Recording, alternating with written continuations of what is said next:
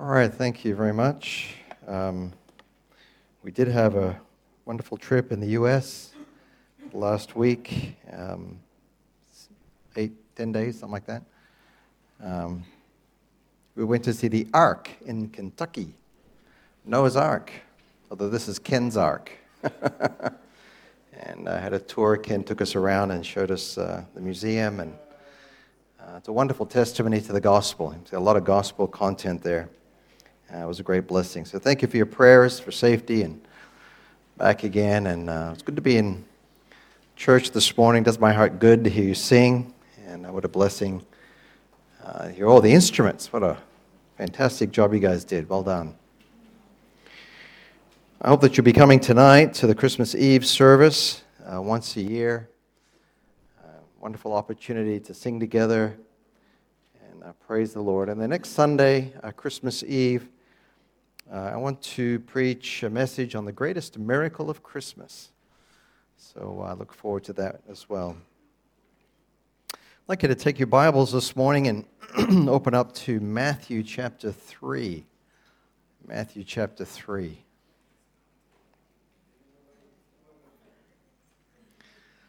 About 30 years ago, a moderately sized church in Toronto, Canada, claimed that it was experiencing a Pentecostal visitation from the Spirit of God. They alleged that they were experiencing more healing miracles than they'd ever known in the past, as well as the increased gift of tongues and being slain in the Spirit. But the single most prominent feature of what they called the visitation of the Lord was the fact that they were experiencing the phenomenon that came to be known as holy laughter. Basically, it kind of began, somebody in the audience started chuckling a little bit, and when it couldn't be contained, it just kind of broke out into this full-fledged roaring with laughter, and it just didn't stop. It was contagious, and it spread through the building. More and more people began to laugh uncontrollably. I watched it on religious TV in America at the time. They just throw their heads back, and there's this big belly laugh, and that's what they did. Well, news of this spread like wildfire. Many major TV networks made their way to Toronto in order to record what was taking place. Within 12 months, that church of about 350 people had 200,000 first-time visitors, including over 21,000 Christian leaders and people from all denominational backgrounds. They all came to see what God was supposedly doing. Since then, millions of people have visited this ministry from all around the world. And the church that is known today as Catch the Fire Ministries is an international ministry with multiple church sites, schools, missions, and media ministries all around the world. This is a mega church, and they have a number of branches in Australia. When the pastor, John Wimber, was interviewed on the Christian Broadcasting Network about 10 years after this movement began, he said that in his view, what was taking place was just a preparation for what is to come. He said that what they were experiencing at that point was like John the Baptist coming forth to make the crooked places straight. In other words, that ministry's first 10 years were only a preparation for greater things, just like the ministry of John the Baptist prepared the way for the Messiah. I find it almost strange that on the one hand, there are many evangelicals who largely dismiss any contemporary application of the ministry of John the Baptist for whatever reason, and yet here is a charismatic movement known as the Third Wave of the Holy Spirit that embraces John's ministry as the biblical framework for what they were experiencing. And it wasn't just laughter. They experienced, there was jerking and shouting and shaking and people physically rolling down the aisles, freezing. I was watching one speaker who just froze midair, mid-sentence. His wife was laughing hysterically next to him. Somebody described it as kind of a cross between a jungle and a farmyard. Yet they explain in their message that their whole thrust is to proclaim the loving mercy of God and His call for people to receive Him like little children. And they say that the laughing and the jerking and shouting and so on, well, these are just signs that God the Father is playing with His little children. Well, for the last few messages in Matthew, we have paused in our progress through the life of Christ in order to let the Lord use the ministry of John the Baptist in the life of our church. And that's because his ministry, although unique in some senses, in other words, there are applications that were only meant for the first century in preparation for the physical appearance of Jesus. That is definitely unique. And yet it's recorded in every gospel because God wants any person who opens up any one of the four gospels to be confronted with the ministry of John before they read about the ministry of Jesus Christ. This is by God's design, because He intends that John continue to prepare people to receive Jesus Christ. So the question for us this morning is the same one that we have been examining for the last few messages in this series, and that is the question as to whether or not we have really perceived with spiritual understanding what God has for us as a takeaway from the ministry of this forerunner. I've referred to his ministry as being an awakening ministry. And along the way, I've added a few illustrations from what is called the First Great Awakening in America. This occurred about 280 years ago. And I do think it's important to note that real awakenings from God historically tend to be hundreds of years apart from one another. When you read the Bible as history, for example, you discover that sometimes there are multiple centuries between real visitations from God. For example, when John the Baptist came, it had been over 4 centuries since they had seen a real God-sent prophet to the people. Of course, during those 400 years, they did have the Word of God. They were responsible to obey it, just as we are today. But God had not sent them a powerful, Spirit-filled prophet who really shook the whole culture for over 400 years. Now, it's difficult for us to parallel that with Australian history, since our country is relatively young. But in American church history, no one alive has really seen a God-given ministry that's deeply affected the culture and really arrested the attention and changed the lives of vast portions of the population. In fact, if you trace it back, it's been well over a century and perhaps longer than that since there's been anything that would be a parallel to the First Great Awakening in the 1730s and 40s, or to a ministry like John's. Now, of course, there have been great evangelistic revivals through men like Charles Finney and D.L. Moody and Billy Graham, but I'm not talking about a localized revival initiated through men like that. And you need to understand the difference.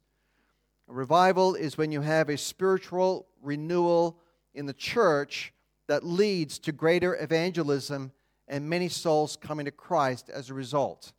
That's one thing. I'm talking about the serious awakening of a nation. Awakenings happen in a larger society, sometimes even outside of the church. And I think it's a bit disturbing that we have to look back at something in the distant past for our illustrations, because these really are few and far between. In fact, I'm sure that many Christians are wondering, when will we have that kind of awakening again? I mean, why is it not happening now, given the state of our culture and where we are? Why isn't it happening now? Well, on the one hand, the question is whether or not we have prepared ourselves. Have Christians really sought the Lord on that level? That's putting the responsibility on us. But on the other hand, we also have to recognize that this is the sovereign choice of God. You can't work this up, even though men and women have attempted to do so throughout church history. There are revivalists in the history of America and the British Isles who attempted to work people up into this state, but it really has been disastrous as a result. So there is certainly a great responsibility placed on every individual here to really seek the face of God for seasons of refreshing in His presence. And I ask Him to do it for more than myself. But Lord, do it for my family. Do it for my church. Do it for my community. Do it for this nation. That is a personal responsibility that we bear as God's people.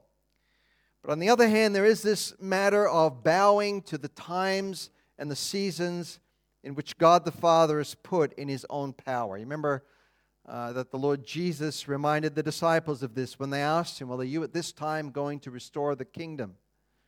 And He said for them, it's not for you to know the times and the seasons which the Father has put in His own power.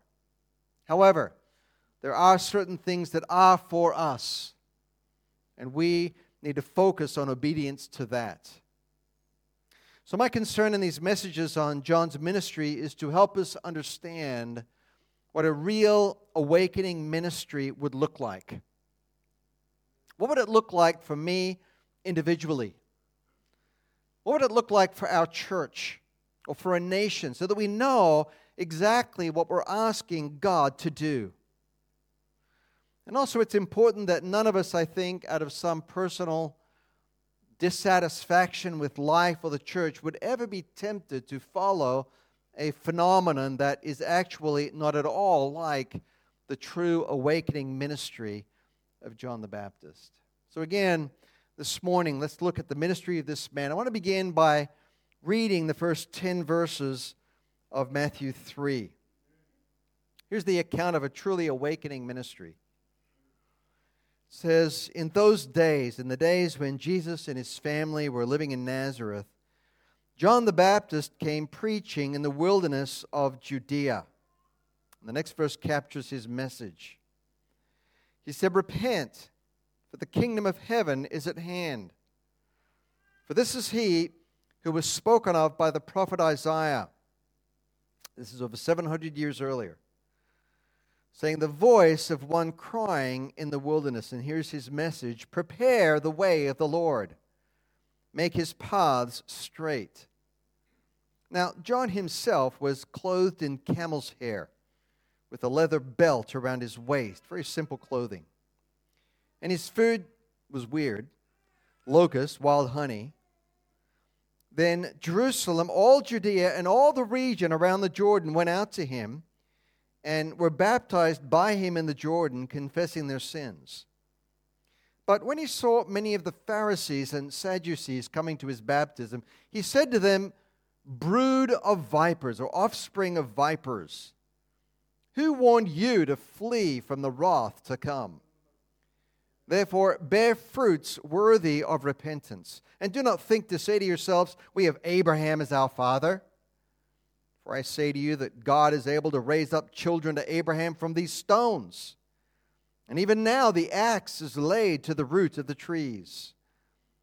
Therefore every tree which does not bear good fruit is cut down and thrown into the fire. Notice in verse 8, John challenged those who came to bear forth fruit worthy or in keeping with repentance. And so our message this morning is on a repentance that bears fruit. Repentance that is fruitful. Last time we looked at John's message, and you will know when God is really approaching people through preaching. Because it will be a preaching that calls for a change of life. And because of how God made us, a change of life begins in my mind. It begins with a change in my thinking. And the first subject you recall that has to change in my thinking is about God Himself. That's why John's message was repent, because God's kingdom, heaven's kingdom, has drawn near. It is approaching you. Jesus is coming. And when He comes, He is the King of glory, which means that the rule of God is coming right up to the threshold of your life. So change your mind about who rules your life, who makes the decisions in your life, whose will is the government of your life, who is in charge of your life. Change your thinking about that. The government of God is approaching the door of your heart. That was John's preaching, and that is the kind of preaching that God has characteristically sent when He wants to wake up whole communities from their dreamy slumber. And that was the focus of our message last time.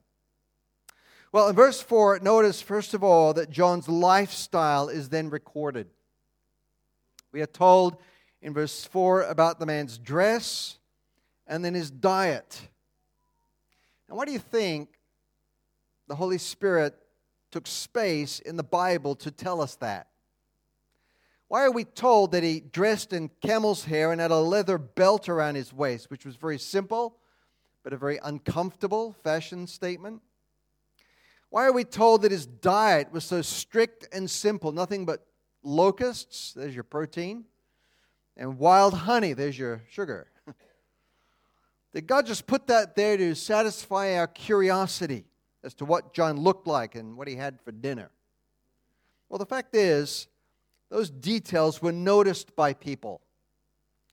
In chapter 11 of this gospel, the Lord refers to it when He says to the people, hey, did you really think that John was going to come to you wearing soft clothing like kings wear? I mean, that would be totally out of place for a prophet like that. People also took note of what he ate. The fact that he didn't drink certain things. For example, John didn't drink any wine, which was customary in those days. Everybody drank that, and some of the people despised him for it. They dismissed his ministry. I mean, look at this guy. He doesn't eat normal food, doesn't even drink normal drink. He must have a demon. They noticed these things, just like you might notice if somebody brought a big tub of honey decorated with locusts to the fellowship lunch. You might notice that. But the fact is, when you talk about how a man dresses and what he eats, you're talking now about his lifestyle. And John's lifestyle was intended by God to be a confirmation of two things. It's our first major point. So let's note now the two subpoints, because one of them, I think, does have applications to contemporary Christianity. In the first place, I want to remind you that the Gospel of Matthew is intended for Jewish readers.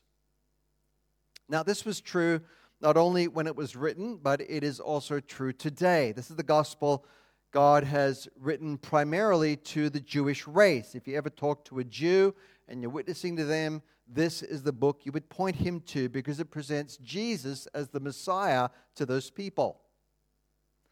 Now, some Jews do believe the Old Testament, and some of them don't. But for those who do, they would be aware of the Old Testament prophecies concerning their coming Messiah. They are waiting for him.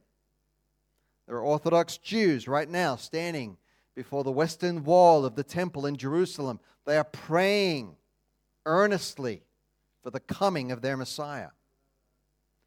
Well, those Old Testament prophecies also foretold that before the Messiah came, there would be someone crying in the wilderness, someone calling out, "Make straight the way of the Lord," into your life. So they are well aware that the Scriptures predict the coming of a forerunner. But what's really interesting is that the Old Testament also says that the forerunner will come like Elijah did. You remember even Gabriel the angel, when he talked to John's father before John was born. He said to him, now your wife is going to have a child, and that child will be a great prophet, and he's going to come in the spirit and power of Elijah. Well, one of the things that was conspicuous about Elijah, believe it or not, was the way he dressed. People recognized him by his clothing. For example, in 2 Kings 1, when King Azariah was desperately ill, he was looking for a word from the Lord as to whether or not he was going to recover. And someone came to him and they said, "Hey, I ran into a prophet the other day, and the prophet said to go back and tell you you're actually going to die from this disease because of your sins against the Lord." And Azariah the king said, "Oh, okay, what kind of guy was this? What did he look like?" And they said, "Well, he had on a leather belt. He was a pretty hairy guy." And the king said, "Oh, well, that was Elijah." So John's dress was in keeping with the Old Testament prophet, whom God said would have a similar ministry. He comes dressed like his prototype back there, Elijah. Now, the point of that, again, was really to confirm to the Jews that this was the authentic forerunner immediately preceding the coming of the Messiah. Remember from our last message that Isaiah 40 gave them certain things to look for. Isaiah said, if you want to find the Messiah, look for his forerunner. He's going to be out in the wilderness, of all places.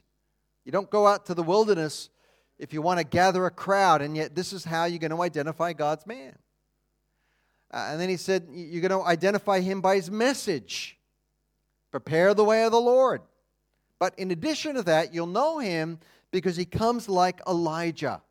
And all of this was intended to be a confirmation to the Jews that John was the right forerunner. His lifestyle confirmed his authenticity.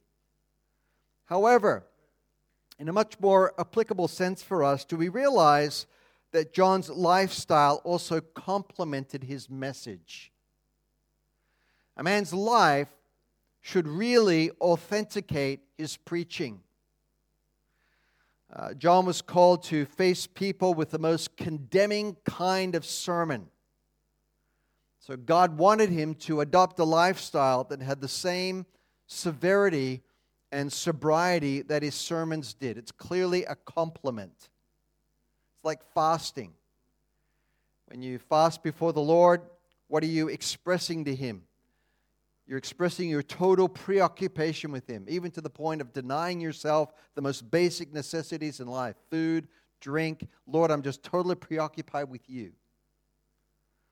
It's the same thing in the Old Testament when people came under great conviction and they clothed themselves in sackcloth and ashes. It was expressing the idea that nothing matters, not even clothing. Only God and repentance matters right now. John's lifestyle was like that.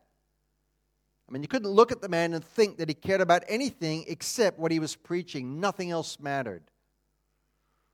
Now, I do want to clarify this point by adding that not every God-called spokesperson is called to live that kind of aesthetic life. Jesus didn't, for example. And the people noticed that as well. In fact, you remember they contrasted John and Jesus. They said, John doesn't eat and drink. Man's got a demon. Jesus over here, well, he's eating and drinking. He's a glutton. You can't please everybody. He's a drunk. So God doesn't call every preacher to follow John's exact severe lifestyle. But it is a clear principle, a scriptural principle, that people should be able to take note of a man's lifestyle and see something of the degree to which he believes and practices his own preaching. This is why God says about men entering the ministry that they should not entangle themselves with the affairs of this life. That word means to interweave. They should not interweave themselves with all sorts of distractions that only relate to this present temporal life. So the lifestyle of this man matched what he was going to preach to these people when he called them to a fruitful repentance. Well, that brings us secondly now to verses 5 and 6, which record for us the responses of the people to this call for repentance. This is quite remarkable. There aren't many details, but what God tells us falls into two categories. One involves the numerical, that's verse 5. The second response was spiritual, that's verse 6. Let's read them together. How did the people react? Verse 5, numerically. Then Jerusalem, and that was a long way from Jerusalem out into the desert in the heat. But the people went out to him from the capital, and you got all of Judea, all the region around the Jordan, all went out to him. This is similar to what John Wesley said about William Grimshaw during the first Great Awakening in Britain. Grimshaw was a Church of England minister. He came to the Lord after he became a preacher. And Wesley said a few men like Grimshaw would shake the nation. He carries fire wherever he goes. And that was true for John the Baptist as well. He carried something burning within him. And it shook those people right to the core. They went out to hear him and what he had to say. Now, we don't have very many secular historians from the first century. But perhaps the most well-known to Christians was a Jewish man named Josephus. Josephus wrote the history of his people. And in his book entitled The Antiquities of the Jews, he actually says he was there when John was preaching. And he says that there were indeed many who came in crowds about John. They were greatly moved by hearing his words. Now that's an outsider. Josephus himself did not respond to John's ministry, but that's what he observed. It's like Benjamin Franklin, who recorded his observations about seeing George Whitefield preach during the Great Awakening in America. He didn't respond to the message himself, but he said he stepped back and he counted the crowd. He estimated there were about 20,000 people listening on that particular day. Again, it's just a secular observation. That's what Josephus is doing, and he's clearly noticing that the people are really moved by John's ministry.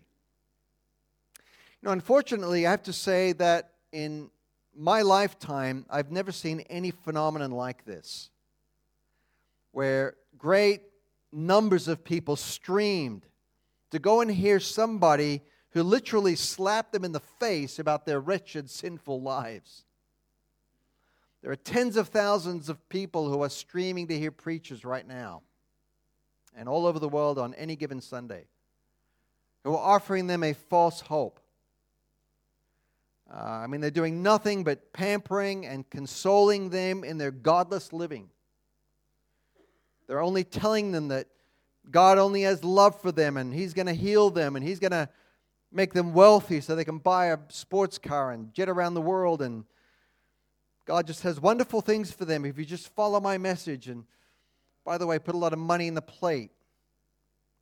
But have you ever witnessed the phenomenon of someone preaching to people to repent because God's government is near, and people flock to that message out in the middle of nowhere? It really is remarkable, and it's the same thing that happened during the First Great Awakening. I want to read you the account of a farmer who was around at that time. His name was Nathaniel Cole. He heard that Whitefield was preaching in Connecticut, so he writes about going to see him.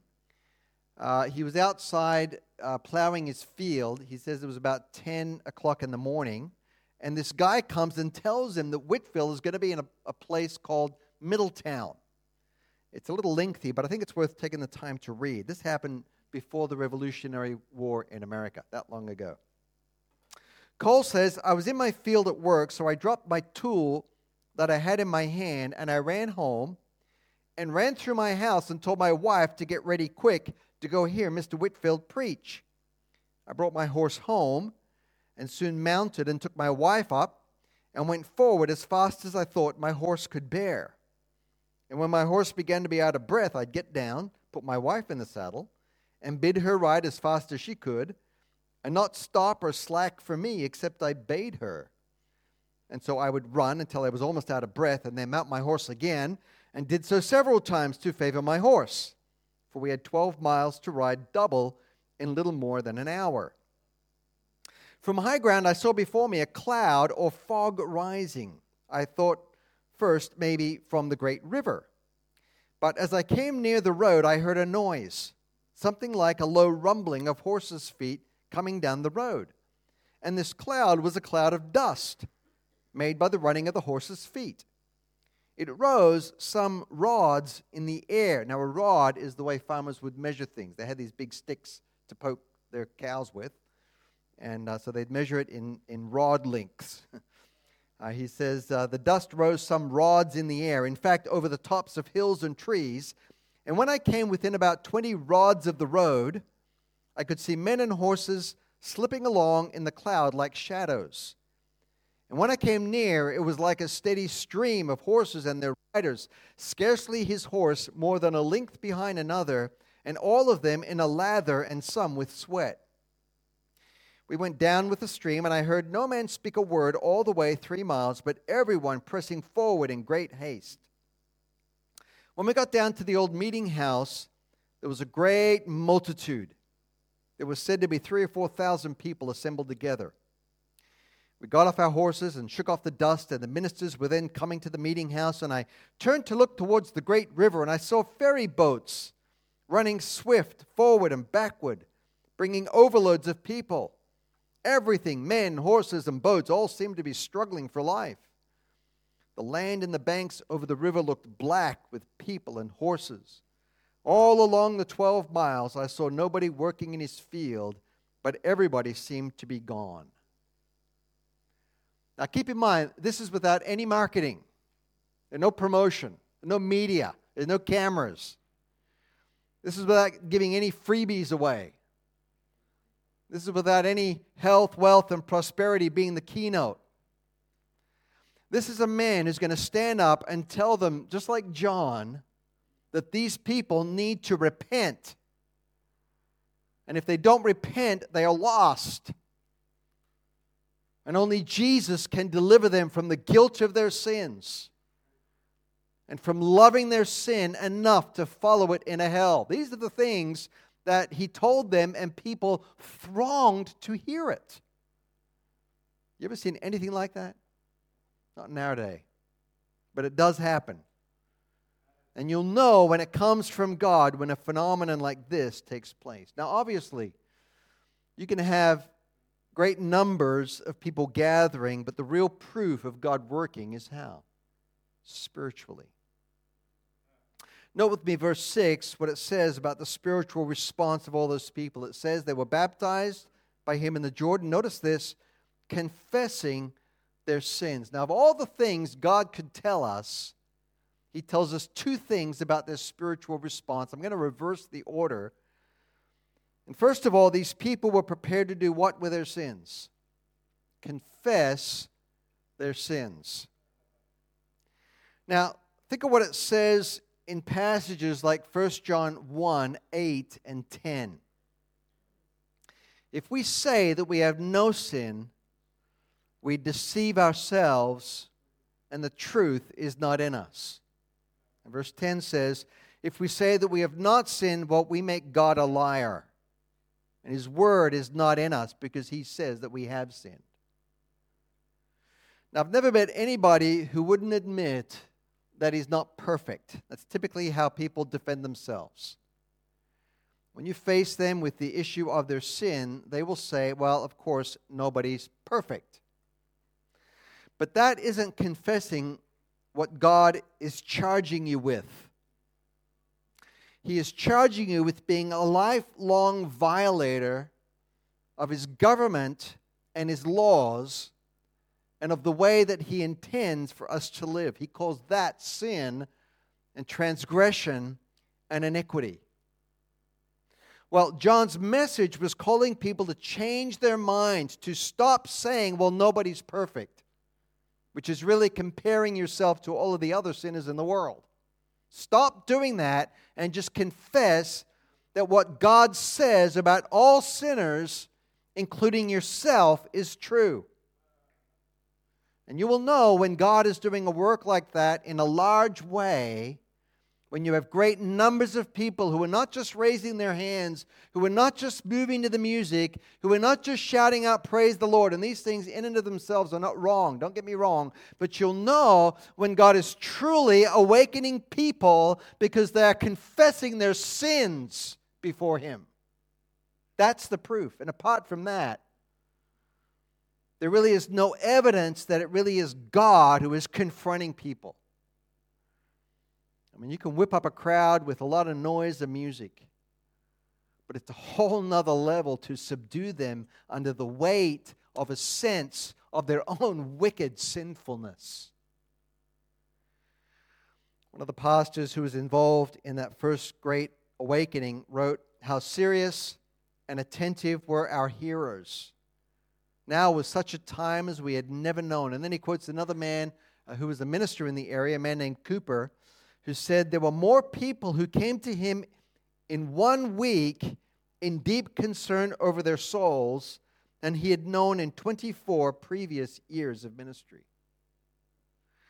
Another observer, a man named Benjamin Trumbull, wrote, "There was in the minds of people a general fear of sin and the wrath of God. There seemed to be a general conviction on the part of people that all of their ways were not right before the eyes of the Lord." In other words, these people hadn't seen something like this before either. It was a first for them. And neither have we. In fact, we see the very opposite of that. In the boldness of people's sin today, even in the church, and them walking according to their own truth. But what happened back then and what happened in John's day is exactly what happens when the kingdom of God draws near. People just have this sense, they feel as if the eyes of the Lord are right on them. The message is directed right at them, right between the eyes. And they're falling down and confessing their sins. And I can make this initial observation, which is that people generally are not shy about confessing those sins that they really are prepared to totally forsake. When you're totally prepared to make a break with certain sinful practices, you tend to be quite open about it because of the change that is taking place in your life and your thinking. You're willing to put yourself out there and tell people about it because you don't ever intend to go back to that sin again. Sin loves the darkness. Sin is allergic to the light. Bringing it into the light is the evidence that God really has turned somebody around. I mean, that was my past life. And now it's gone, and I don't mind sharing my testimony because that's not me anymore. That was somebody else. That's people's viewpoint when God's done a real work in their heart. Well, the second part of their spiritual response was that they accepted John's baptism. Now, the Jewish rabbis baptized Gentiles who were coming into Judaism. In other words, they baptized proselytes. And then there were certain ascetic communities like the Essenes down in Qumran in the desert who repeatedly baptized as a sign of their spiritual cleansing. John's baptism wasn't like either one of those, and I need to clarify that because there are interpreters who say that John was sort of imitating the rabbis, or he was imitating the Qumran community, but that just isn't the case. John's baptism was unique. For one thing, he baptized Jews, not just Gentiles. And then secondly, it was a once-for-all baptism. It wasn't done repeatedly. So what was the point of John's baptism? You ever wondered about that? Well, let me quickly point out that it wasn't a Christian baptism like we do here in church.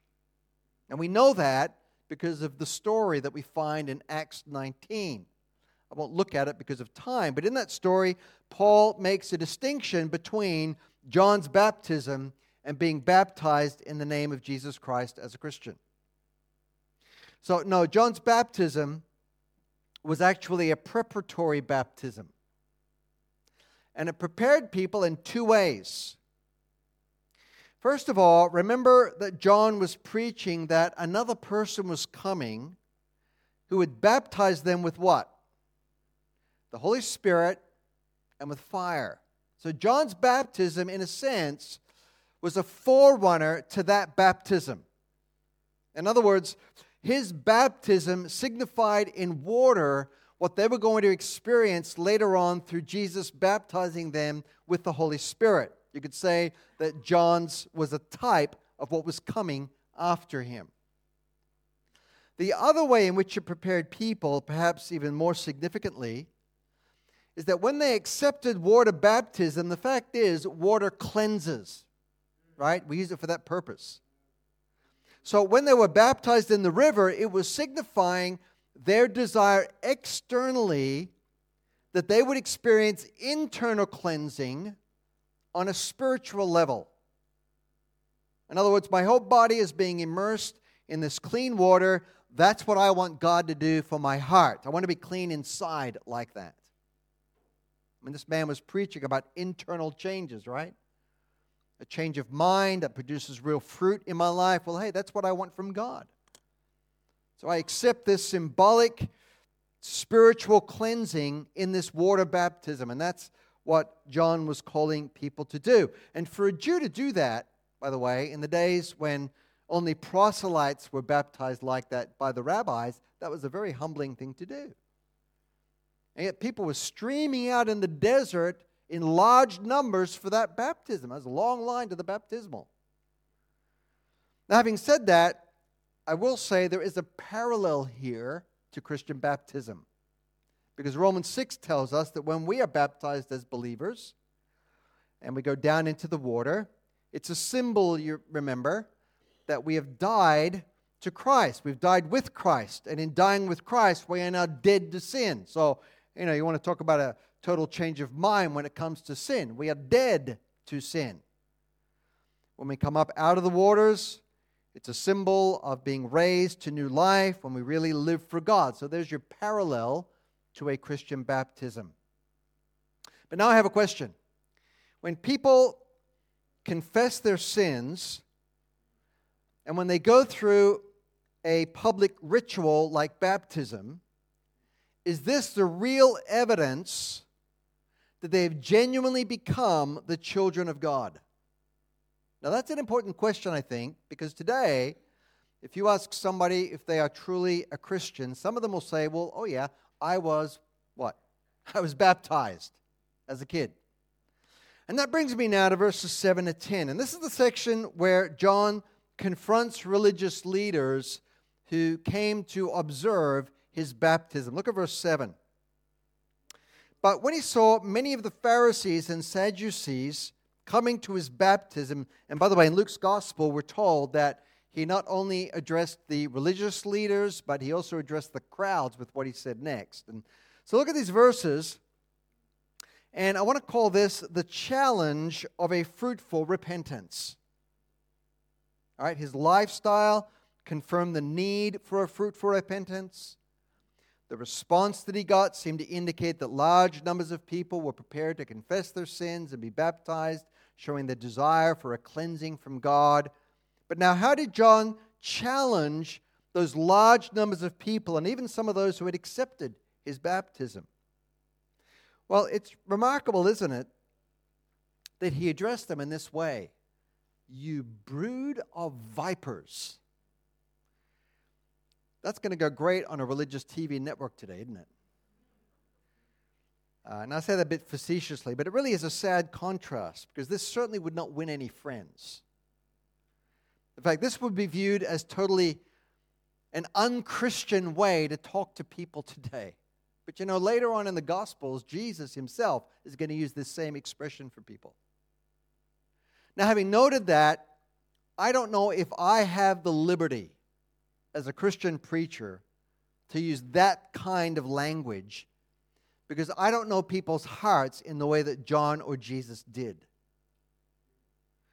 John was entirely filled with the Holy Spirit from his mother's womb. And there was a uniqueness, as I've said, to his ministry. But I also want to say that we all have, as Christians, a responsibility to think of people in terms of their true character. Because John wasn't just being insulting. He wasn't just being crass by talking to them like that. He was trying to shake those religious leaders by addressing them according to their true character. I think one of the hardest things to deal with when trying to win lost people is this obstacle of helping them understand that every religious leader or even someone who pastors a Protestant church is not necessarily a true Christian. In fact, he may be a snake in the grass. The Lord warned about this in John 10 when he said there's going to be many hirelings out there. A hireling is somebody who does what he does for what? Money, for pay. He doesn't have the best interests of the sheep at heart. And Jesus said that you'll know someone like that because when a wolf comes, those people are out the door. In other words, when some real persecution comes for the cause of Christ, suddenly they've got a call to go to another ministry. And then Jesus said, you'll know the true shepherd because he's willing to lay down his life for the sheep. But the New Testament is full of warnings about religious leaders who are fakes. They might wear robes, they might put on a suit, they might stand in pulpits like this one. But they have a self-serving motivation like the Pharisees did in Jesus' day. And in this case, John is addressing them according to their true character. And when he asks them at the end of verse 7, who warned you to flee from the wrath to come, what is he implying about their destiny? He's clearly implying that these men were objects of God's wrath right then. I mean, they would need to totally repent and change their minds. So he challenges them in verses 8 and 9, and his challenge is very simply the very heart of this sermon. That their lives need to show the fruit of what they were professing happened in their heads. If you've truly changed your mind, my friend, there's surely going to be some kind of fruit. And it's the same situation today. Listen carefully. My repentance and your repentance from sin must be genuine if we expect to escape from the wrath of God. I honestly don't know how some people can claim to be true Christians given the entire lack of fruit in their life. You must bring forth the fruit of repentance, or you are the subject of God's wrath, or the object of God's wrath. I mean, there's no in between. Change of life is the evidence of true faith and repentance. The Bible says that apart from holiness, no one is going to get to see the Lord. Have you really considered the Lord's words in John 10, 27 and 28? My sheep hear my voice, and I know them, and they follow me, and I give to them eternal life. They shall never perish. You see that? You only know one of the Lord's true sheep because he's marked in two ways. He has an ear that hears, and he has a foot that follows. And apart from that being the characteristic of their life, there is no life. Now, we all know that the Lord's true sheep do stray from time to time. Now, we're not talking about sinless perfection here. But we are talking about the characteristic of their heart. We are talking about the direction of their life. They want to hear the Lord's voice. They want to follow the Lord. They want to stop their wandering and going astray. A true Christian is marked by the fact that when he does stray, he grieves over that. In fact, it is his greatest burden in life to stop straying from the Lord. But apart from that, you have every possible biblical warning to stop deceiving yourselves. Paul says in Ephesians that it's because of the things that people are doing, the things that they are practicing in this world today, that the wrath of God is coming on unbelievers. Because of those things. So you better bring forth fruit that is worthy of you saying that you've totally changed your mind. Now, what he does next in verse 9 is address the kinds of excuses that people make that enables them to live without salvation. Follow this. He says, and do not think to say to yourselves, we have Abraham as our father. What's he saying there? He's addressing the tendency in the human nature to think that you are secure because of some external. Now, let me say that again. He's addressing the kind of thinking that we are all prone to in our human nature, the kind of thinking that says to itself, I'm secure, I'm saved, and it's based on an external. In this case, the external was claiming to be a descendant of Abraham, one of the chosen ones. That's something that the Jews claim to this day. They think that they're all elect for salvation because God elected Abraham, and they're his physical descendants. Now, you don't typically come across Jewish people in Sydney like that, but you do encounter this kind of thinking all the time. There are many people out there who think that they are secure and safe because they live in a Christian nation. And we're not a Buddhist nation, we're not a Hindu nation. Because they were born into a Christian family. Or because they've always claimed to be a Christian. Because they hold membership in a church. Or they have some other external claim other than a changed life that demonstrates a real internal change. So do not think to yourself, as John addressed these people, that some empty connection like that with religion or a name or a denomination or a racial heritage or even a good moral family. Don't think that your external connection somehow makes you secure. It doesn't.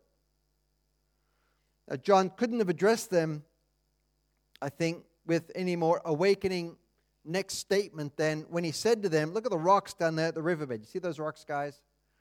God could actually make physical children to Abraham out of those rocks if he wanted to. How condemning is that? And of course God could. I mean, what do you make our bodies out of? So it's no problem for God to raise up children to Abraham from the rocks in the riverbed. But the real issue is, do you have in your life the internal evidence that you really have come to Jesus Christ with your load of sin? You've totally changed your mind about your life. Who's ruling your life? And you've asked God to deliver you from that. And then finally, in verse 10, John warns them with a very sobering thought. He says, and even now the axe is laid to the root of the trees. What does that mean? Well, you're talking here about doing something right down at the base of its existence. And so he says, therefore, every tree which does not what? Bear good fruit. You see, fruit really is the issue in an awakening ministry, isn't it? Every tree which does not bear good fruit is cut down and thrown into the fire. And he's clearly warning them there about eternal fire. The axe of God's government, that swift, sharp axe of his government, could be laid at the root of somebody's tree today.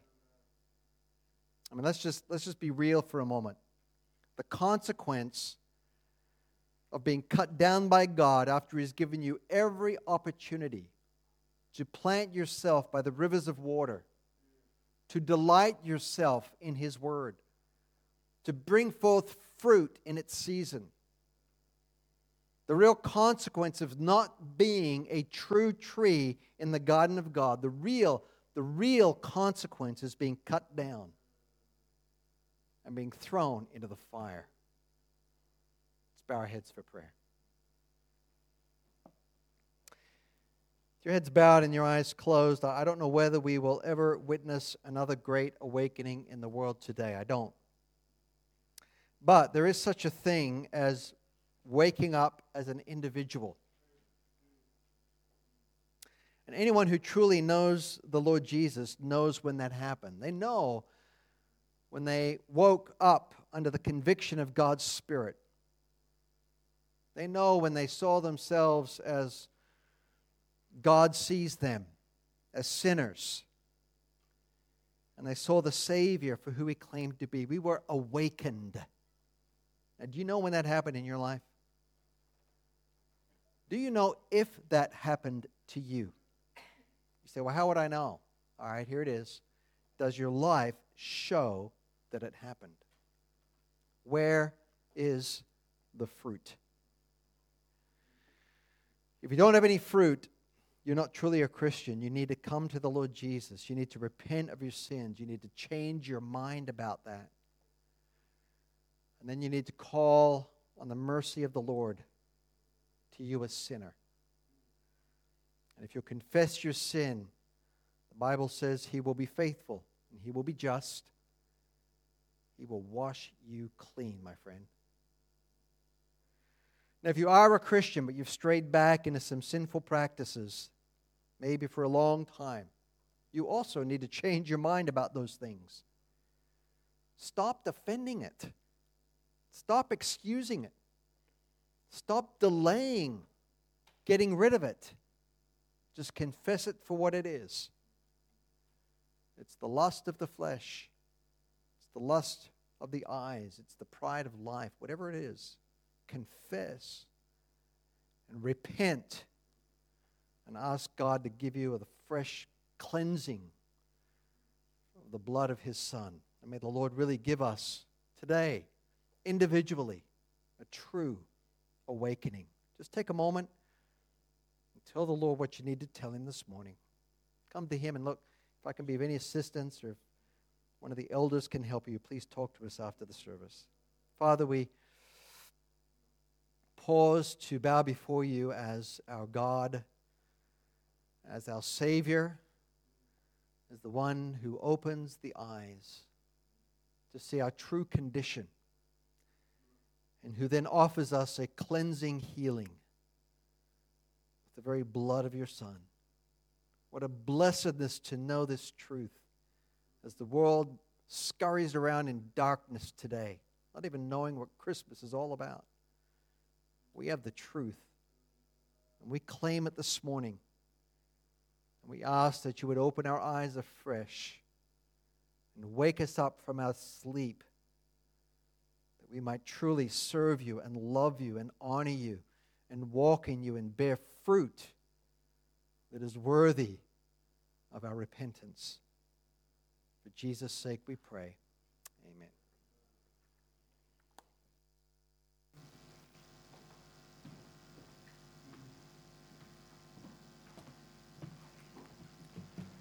So it is better to acknowledge Christ's lordship in your life voluntarily while you can.